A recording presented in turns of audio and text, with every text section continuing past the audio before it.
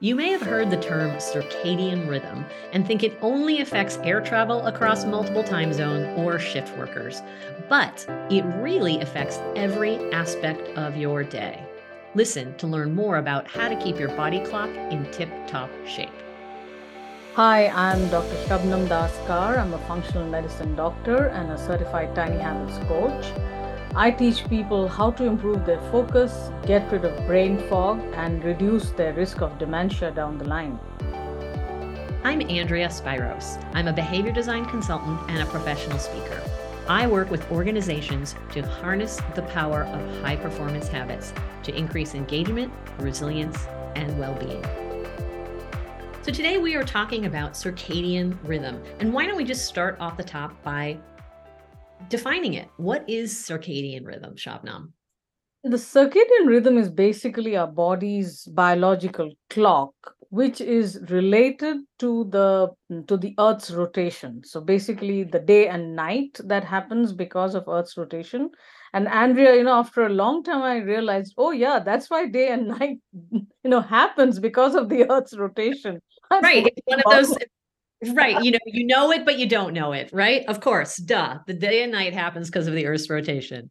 So the term circadian comes from the Latin circa, meaning approximately, and dies, I hope I'm pronouncing it correctly, meaning a day. So approximately a day. And essentially, there are other rhythms as well. But today we are talking about the circadian rhythm. There are seasonal rhythms. So circadian rhythm is important because it is related to multiple different systems in the body. So, how we process food, our metabolism, our hormones, how they are, when they are secreted, and whole bunch of stuff. Actually, probably there is no cell in the body that is not affected by the circadian rhythm. And when I say so, Andrea, sometimes I'm asked, like, you mean to say there are like clocks in the body? Well, no, these are genetic clocks. These are not clocks that we would recognize them as. Right. But it is a form of a clock. When we think as humans think about a clock, it's a timing mechanism. It's a mechanism that is where something happens at a specific time. And that's the best analogy we have for us as humans. And as I understand it too, each of the uh, organs in the body, they kind of keep their own time as well, too. Oh, yeah. So the master clock is in the brain, and the master clock is in an area called the suprachiasmatic nucleus. Not that it's important. So the SCN starts working when light falls on our eyes. And eyes, as you know, we say it's the window to the brain, because there's no other part of the brain we can see from outside except the back of the eyes, the retina. So the master clock, the big one, is in the brain, and that clock regulates also the liver, the heart, the kidneys, all the organs you name can think of. All of them have their own clocks, and all of them can get disrupted by multiple different ways, the things we do to our body. So that is, but the master clock is in the brain.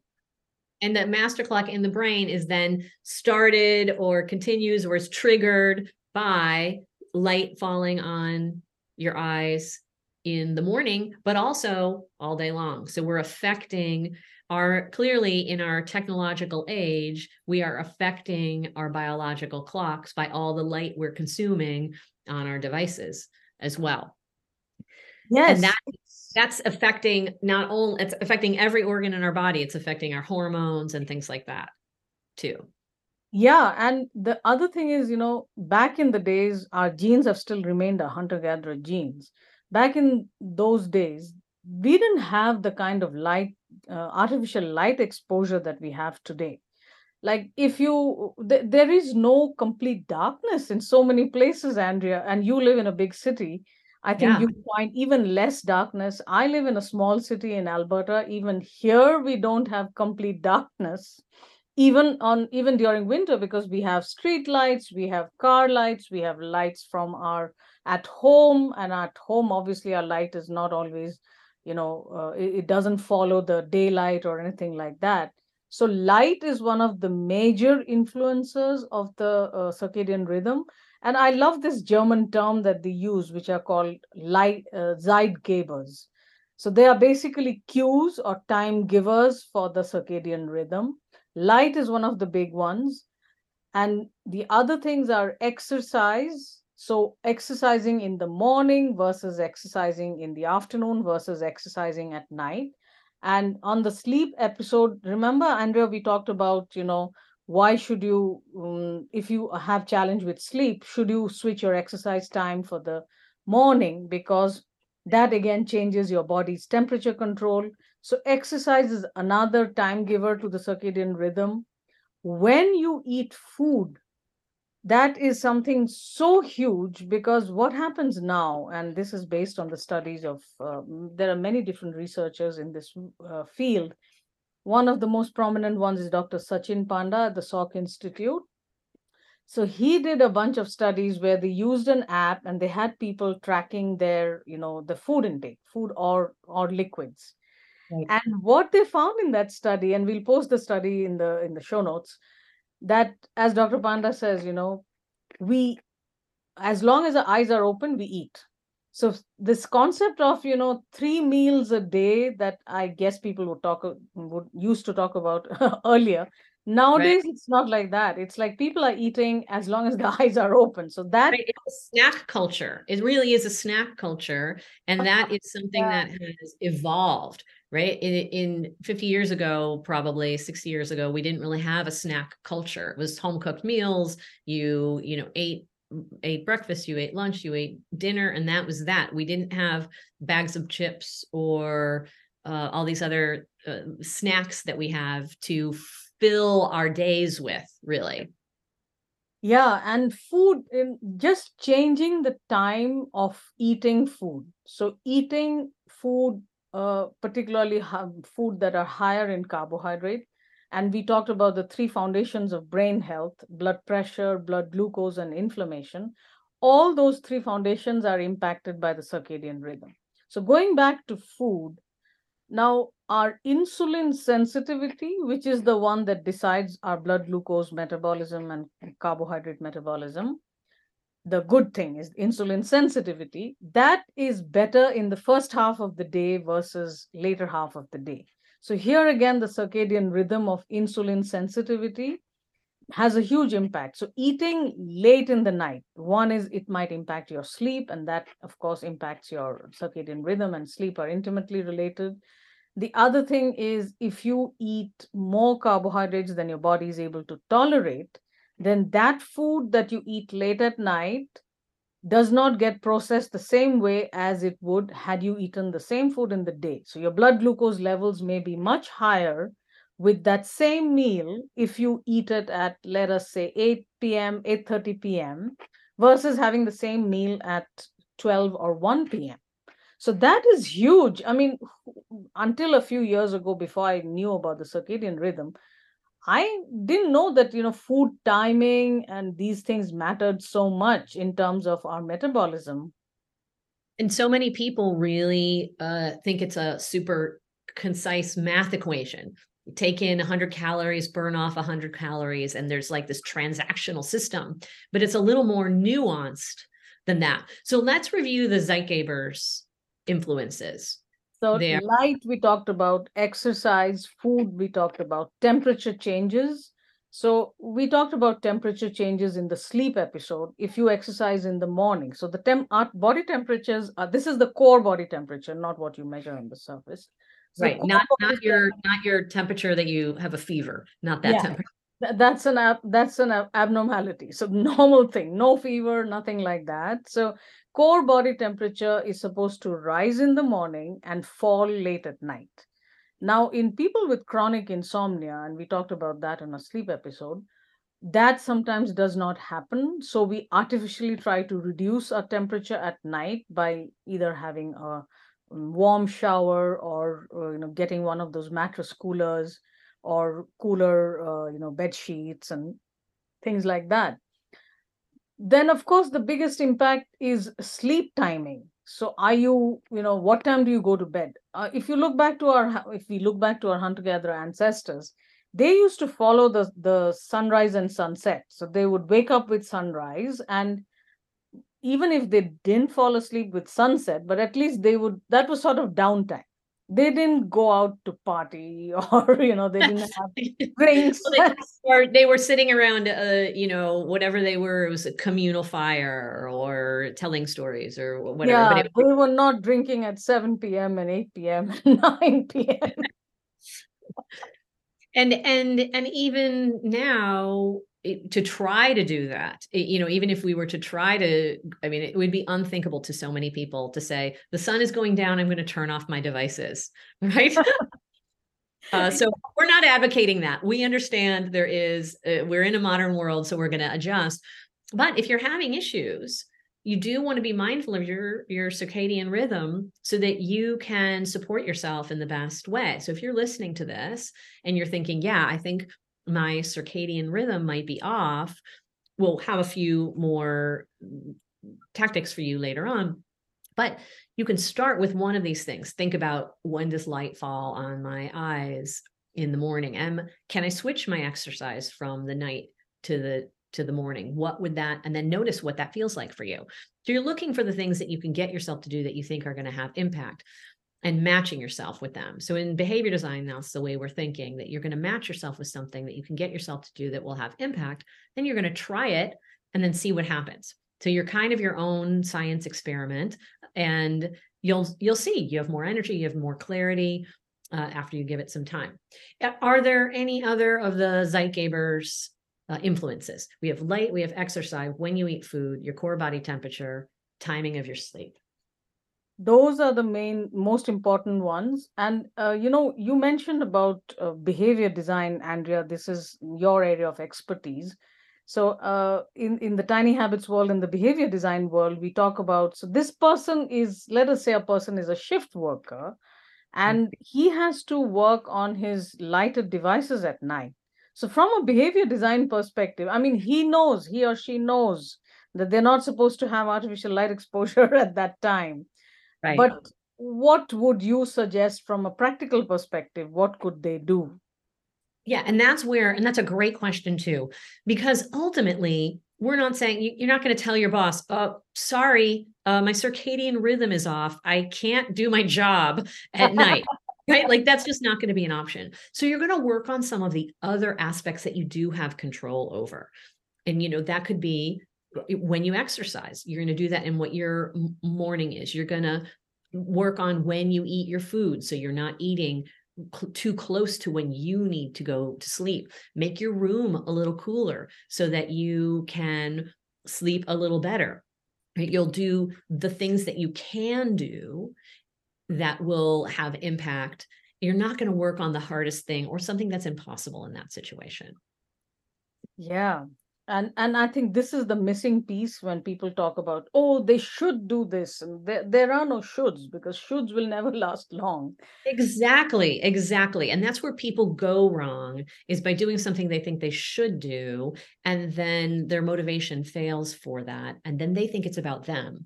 And it's just a matching issue, that they just pick something else that you can actually do, weave it in with some tiny habits recipes, and then revise after that. And that's just common across everything. So, what does it really mean to be out of sync with your circadian rhythm? I mean, we all know about jet lag if we've traveled across time zones, and that feeling of just being wide awake and the clock says 3 a.m. and there is no way. Or if you haven't experienced that, maybe you've traveled with young children, their circadian rhythms are very well wired in. So if you travel with them, even across a couple hours time zone, they will wake up at what might be 2 or 3 a.m. Much to your dismay, because they're super wired in. So what does it really mean to be out of sync with circadian rhythm? So out of sync, we mentioned shift workers. That is one. The other one is what is called social jet lag. So we have kind of created these things like, staying awake late at night, binge watching TV and late into the night. So instead of going off to bed and getting good night's sleep when you are actually feeling sleepy, we end up watching TV, or we might stay up for many different reasons. But the other thing is, there there is a genetic basis also, because we know that there are some people who are the night owls and there are some people who are the early morning types. I think, Andrea, you and I are both the morning types, so the larks and the owls. Yeah, so we are the larks, but I will say in years ago, I was a night owl. Oh, So I was a night owl. I was definitely not, but then I had children and I learned to wake up early and then I embraced it because I saw how much I got done. So I actually shifted, but naturally I was a night owl. I was doing everything midnight. I'd, be super productive, but yeah. So I want to be clear too for you who are listening that we're not saying don't be a night owl anymore, right? If that is your natural rhythm, that's your natural rhythm. You're going to work on some other things. So we want to be clear that, if you're naturally a morning person, a lark, fantastic. If you're not, that's okay too. So there's larks and there's night owls. yeah. And as you explained, given your example, it's not like it's set in stone. If you think that changing that is going to help you more, yes, you can definitely do that. Another area where the circadian rhythm and sleep are very important is in younger people. We talked about, how much sleep we need, and schools start, early. Right. So they did a study a few years ago where what they did is they started school later. It was later by just 1 hour. Yeah. One is the kids got to sleep more, and the other thing is their circadian rhythm is at a different rhythm. So they starts, and I'm sure those of you who have teenagers who know that it starts a little later, and that just 1 hour difference in when they started school made a big difference to their academic performance. So academic performance was better when school started later. Exactly. And I think maybe in that same study, they, or it might have been a separate study where the grade school children, what we would call grade school in the United States, kindergarten through 10 or 11 years old, Hmm. they actually starting at earlier was better for them. But when they got to the teenage years in that study, it was better to start later. And they got better grades. And it was a big fodder for discussion among parents when that study came out. I know, and it's so relevant. I mean, we are artificially making people, do things that our body's rhythm is saying, no, no, no, no, that's not really working for me. Exactly. And here's the thing that we understand you have to live in the world. So, sometimes the you have to bend to what needs to be done, right? And work within whatever parameters you have, like we talked with shift workers and with school systems, right? Wouldn't it be great if we could wave a magic wand and everybody could go to school at the time that was going to help them get the best grades? But we know as humans in the world, if I'm a parent and I have to go to work and I have to take one kid at 7:30 in the morning and another kid at 8:30, and I have to be at work at 8, that's not going to work.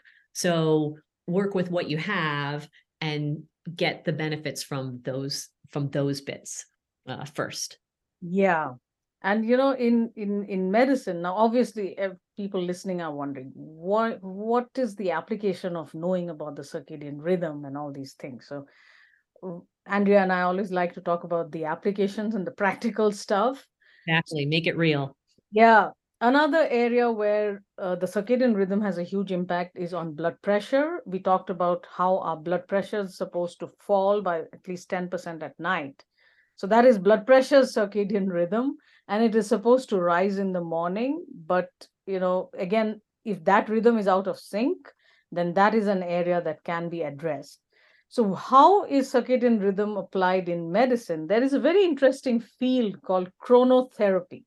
So chronotherapy means uh, taking your medication at specific time versus just taking them anytime. So with blood pressure, what happens is if you take your blood pressure medications at night versus taking in the morning, for some people, blood pressure control is much better. So what they found is in studies where they were actually checking the 24-hour blood pressure, that those who had nighttime blood pressure, hypertension, their blood pressure control was better if they had the medication at nearer to bedtime versus having in the morning. So that is, again, it doesn't mean you change when you have your medication. Talk to your doctor, and most importantly, find out your nighttime blood pressure. The other important thing is, some conditions like rheumatoid arthritis. So rheumatoid arthritis is an autoimmune disease which affects our joints, and sometimes it causes deformities, and it's a chronic inflammatory autoimmune condition, a lot of pain. And women, sorry, it's not always women, but more women than men have autoimmune diseases. People with rheumatoid arthritis, what they find is one of the symptoms is what is called early morning stiffness, so stiffness of joints. So using chronotherapy, what they did is they gave them, some sustained release medication, which helped to cover that morning stiffness period with, anti-inflammatory medications. And Yeah. those people had better symptom relief than when they used the medication at any other time in the day.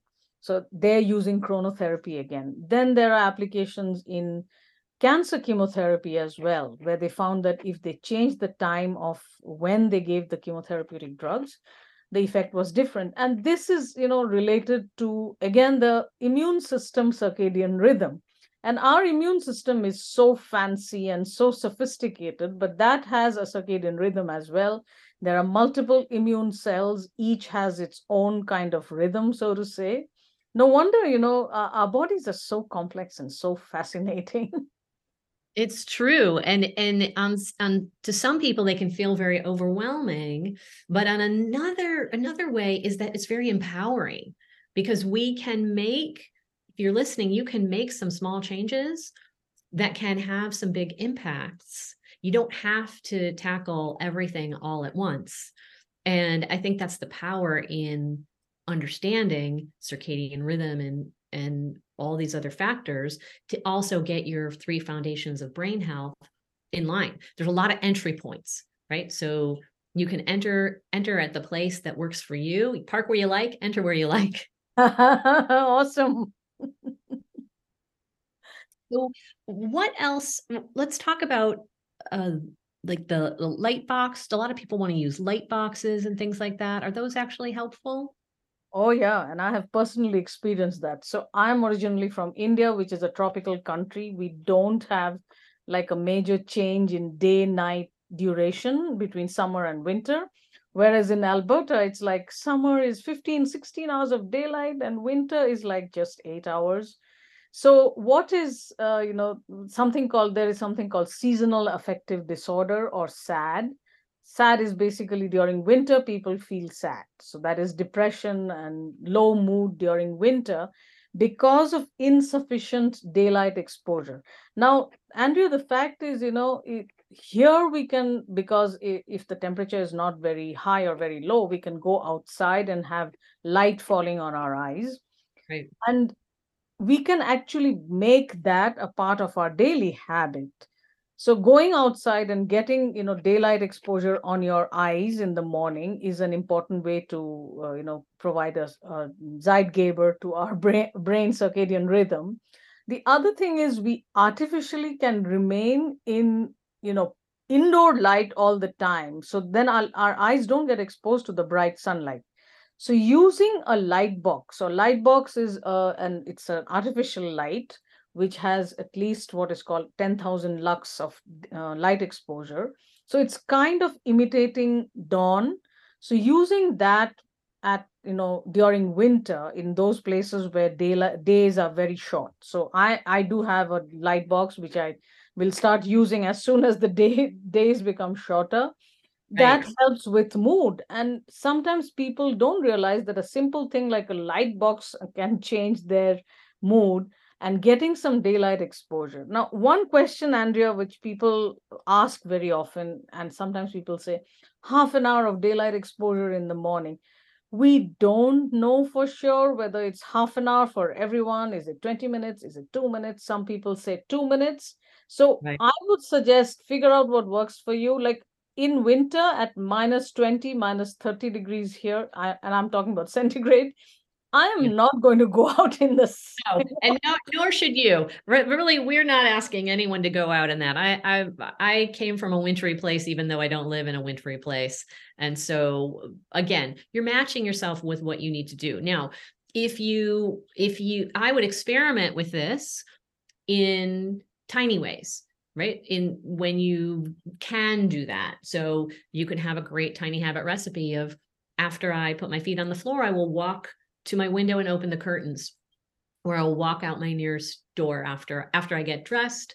I will walk out the nearest door and set my watch for 5 minutes and enjoy the sunshine. And then you can see how that affects you. And then pay attention when it starts to become darker out. What happens to your mood? What happens to your energy level? It's not a bad or good thing. You're just really observing so that you can know, all right, I do need to get more sunlight on my eyes in the morning when it starts to be winter out and the days become shorter, right? Not everybody lives in a tropical country where they can have equal day and night or not as big a change. And so you can start in small ways. Or that you might need to know, hey, I need to get a light box for the winter, right? And another important application, we are going to talk about time-restricted eating, intermittent fasting. So this is, again, an application of the circadian rhythm, once again, to applying it to your metabolism and insulin sensitivity that I talked about before. So when we restrict our eating window meaning the time during which we eat or drink certain things, versus the fasting window, a lot of people are familiar with time-restricted eating, intermittent fasting now. So TRE is actually a very important application of the circadian rhythm, essentially. So again, how our body metabolizes food. Then very interestingly, our gut microbiome also has a rhythm which can be impacted by when we eat, not just by what we eat. So many different ways of applying this knowledge to our, day-to-day life. And you can also experiment with time restricted eating, or TRE. You can even start in a small way by just noting what time you already eat dinner. So after you have dinner tonight, just notice what time it is. And then if you don't eat anything, what kind of sleep you've gotten, or notice that you do snack. Maybe you snack right before bed. Now, just notice that to begin with. So after you finish eating, just look at the time, right? And then after you wake up in the morning, just think, what kind of sleep did I get? Do I feel rested or awake? And then notice the next time, maybe if you went to sleep very close to the time you ate, pull it back a little bit and experiment and see what kind of sleep you are getting. Because if you eat too close to when you sleep, the timing of eating matters if we're talking in your circadian rhythm, right? Yeah, absolutely. So, and what else can they do there's a lot, we talked a little bit about this, but reducing exposure to excessive artificial light after it gets dark, it can be challenging, but it does have a benefit to your circadian rhythm, doesn't it? oh, yeah, absolutely. So there are many different ways of doing it. And like you said, start first with observing what applies to you. So let us say it is, you have a lot of bright lights in the evening that you're exposed to because of, where you work or where you're sitting watching TV. Then maybe you can turn down some of those. And I think there are a lot of light companies where they're coming up with, lights which would automatically adjust to the evening time. Right, You can right. do that. Yeah. Then there are these blue light blocking glasses. Now, Andrea, here is where, we talk about what you should do and what you could do and what you would like to do. I Exactly. never find myself wearing those yellow tinted glasses ever. Right. So that's not a good fit for you. So in the behavior design world, we would say, look, that's just not, maybe we can match you with another behavior, right? And maybe you feel like you should, but you haven't been able to do it. If it's something you really want to do, we'll troubleshoot it with you. But ultimately, if it's not something that you want to do, let's come up with something else. So like you said, maybe you just turn off the lights in the rooms you're not using. A lot of times we have a habit of having lights on, especially in the Western world, in rooms that we're not in. And maybe it's after dinner, after I start making dinner, I'll turn off the lights in the rooms that I'm not using. It could be as simple as that. right? It could be a one-time behavior where you buy lights that dim, or you can dim on your phone to turn it into nighttime mode where it's just slightly dimmer. And then again, notice how it feels. Notice if you're more rested, if you have your brain fog is better. Obviously, if you're wearing some kind of blood glucose monitor, you might even see something on that, right? Because a lot of the deeper things, right, you're not going to, unless you're monitored, you're not going to know. Yeah, and one more way of reducing exposure to these kind of lights is there is an app called Flux, f.lux. You can look for it. It's a free download. So that's again another one-time action. You just download it onto your laptop. I think for phones, I think most phones nowadays have that ability where you can set the settings Right. to The auto yeah. mode. That's another way to adjust it, where it adjusts for the light. So those are the one-time actions you can do, and it's automatically done every time and every day. You don't have to manually go and reset all of that. Another important thing is when we talked about how intimately sleep is related to the circadian rhythm, we keep going back to our sleep episode. We Right. talked about using sleep masks. So Right. sleep masks have been extremely helpful, particularly from the long days that we have in Alberta now. It's like at 10 p.m. it is not dark. It's But bright. Yeah. And yeah, the further north you are, the later it stays light. yeah. So use a sleep mask, carry with it when you're traveling, so that regardless of whether you have dark curtains or you have a little bit of sliver of light coming in, rather than getting scotch tape and correcting that, it's easier to wear a sleep mask. Right. And those are easy things for you to do, and just keep the sleep mask by your bed to make it easy for you. So when you tuck yourself in at night, you grab your sleep mask, pop it on. Final thoughts on circadian rhythm and its impact, and what people should do. So basically find out, how much in sync with your circadian rhythm you are. And I'm talking about anyone, it includes me as well. But I think the biggest impact I see in my patients as well as in myself has been in food intake, what time I eat. So not eating late in the night. One of the first things I tell my patients, because most of my patients are in India, and India, they have dinner very late.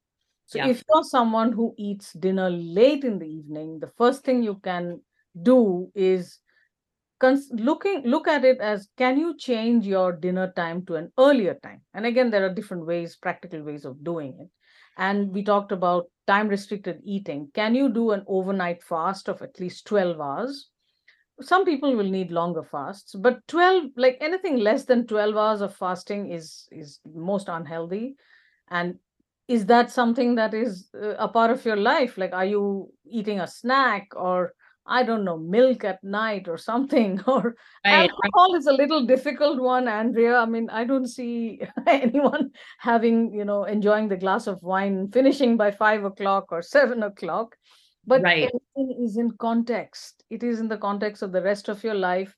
Once in a while, you drink alcohol late in the evening, which completely changes your sleep architecture, is not going to kill you. But if that is something you do regularly, and you eat, ultra processed, high sugar food, which is not even food, late at night, and you also sit a lot, obviously that's a very different scenario versus something that you do once in a while. Exactly. And so those things you're going to know. And obviously, if you don't have problems, you don't have problems, but you may have problems underneath because the inflammation level, the blood glucose level, unless you're being monitored, and your blood pressure are all silent. And so set yourself up for success and start where you can, where you think is going to have impact, and definitely start tiny. And then just notice. Everything's really doable. So thank you for listening. If you like this, please like this episode, rate, subscribe, and share. You can find all the podcasts at drkarmd.com/podcast. That's drkarmd.com/podcast. Cheers, everyone. Bye.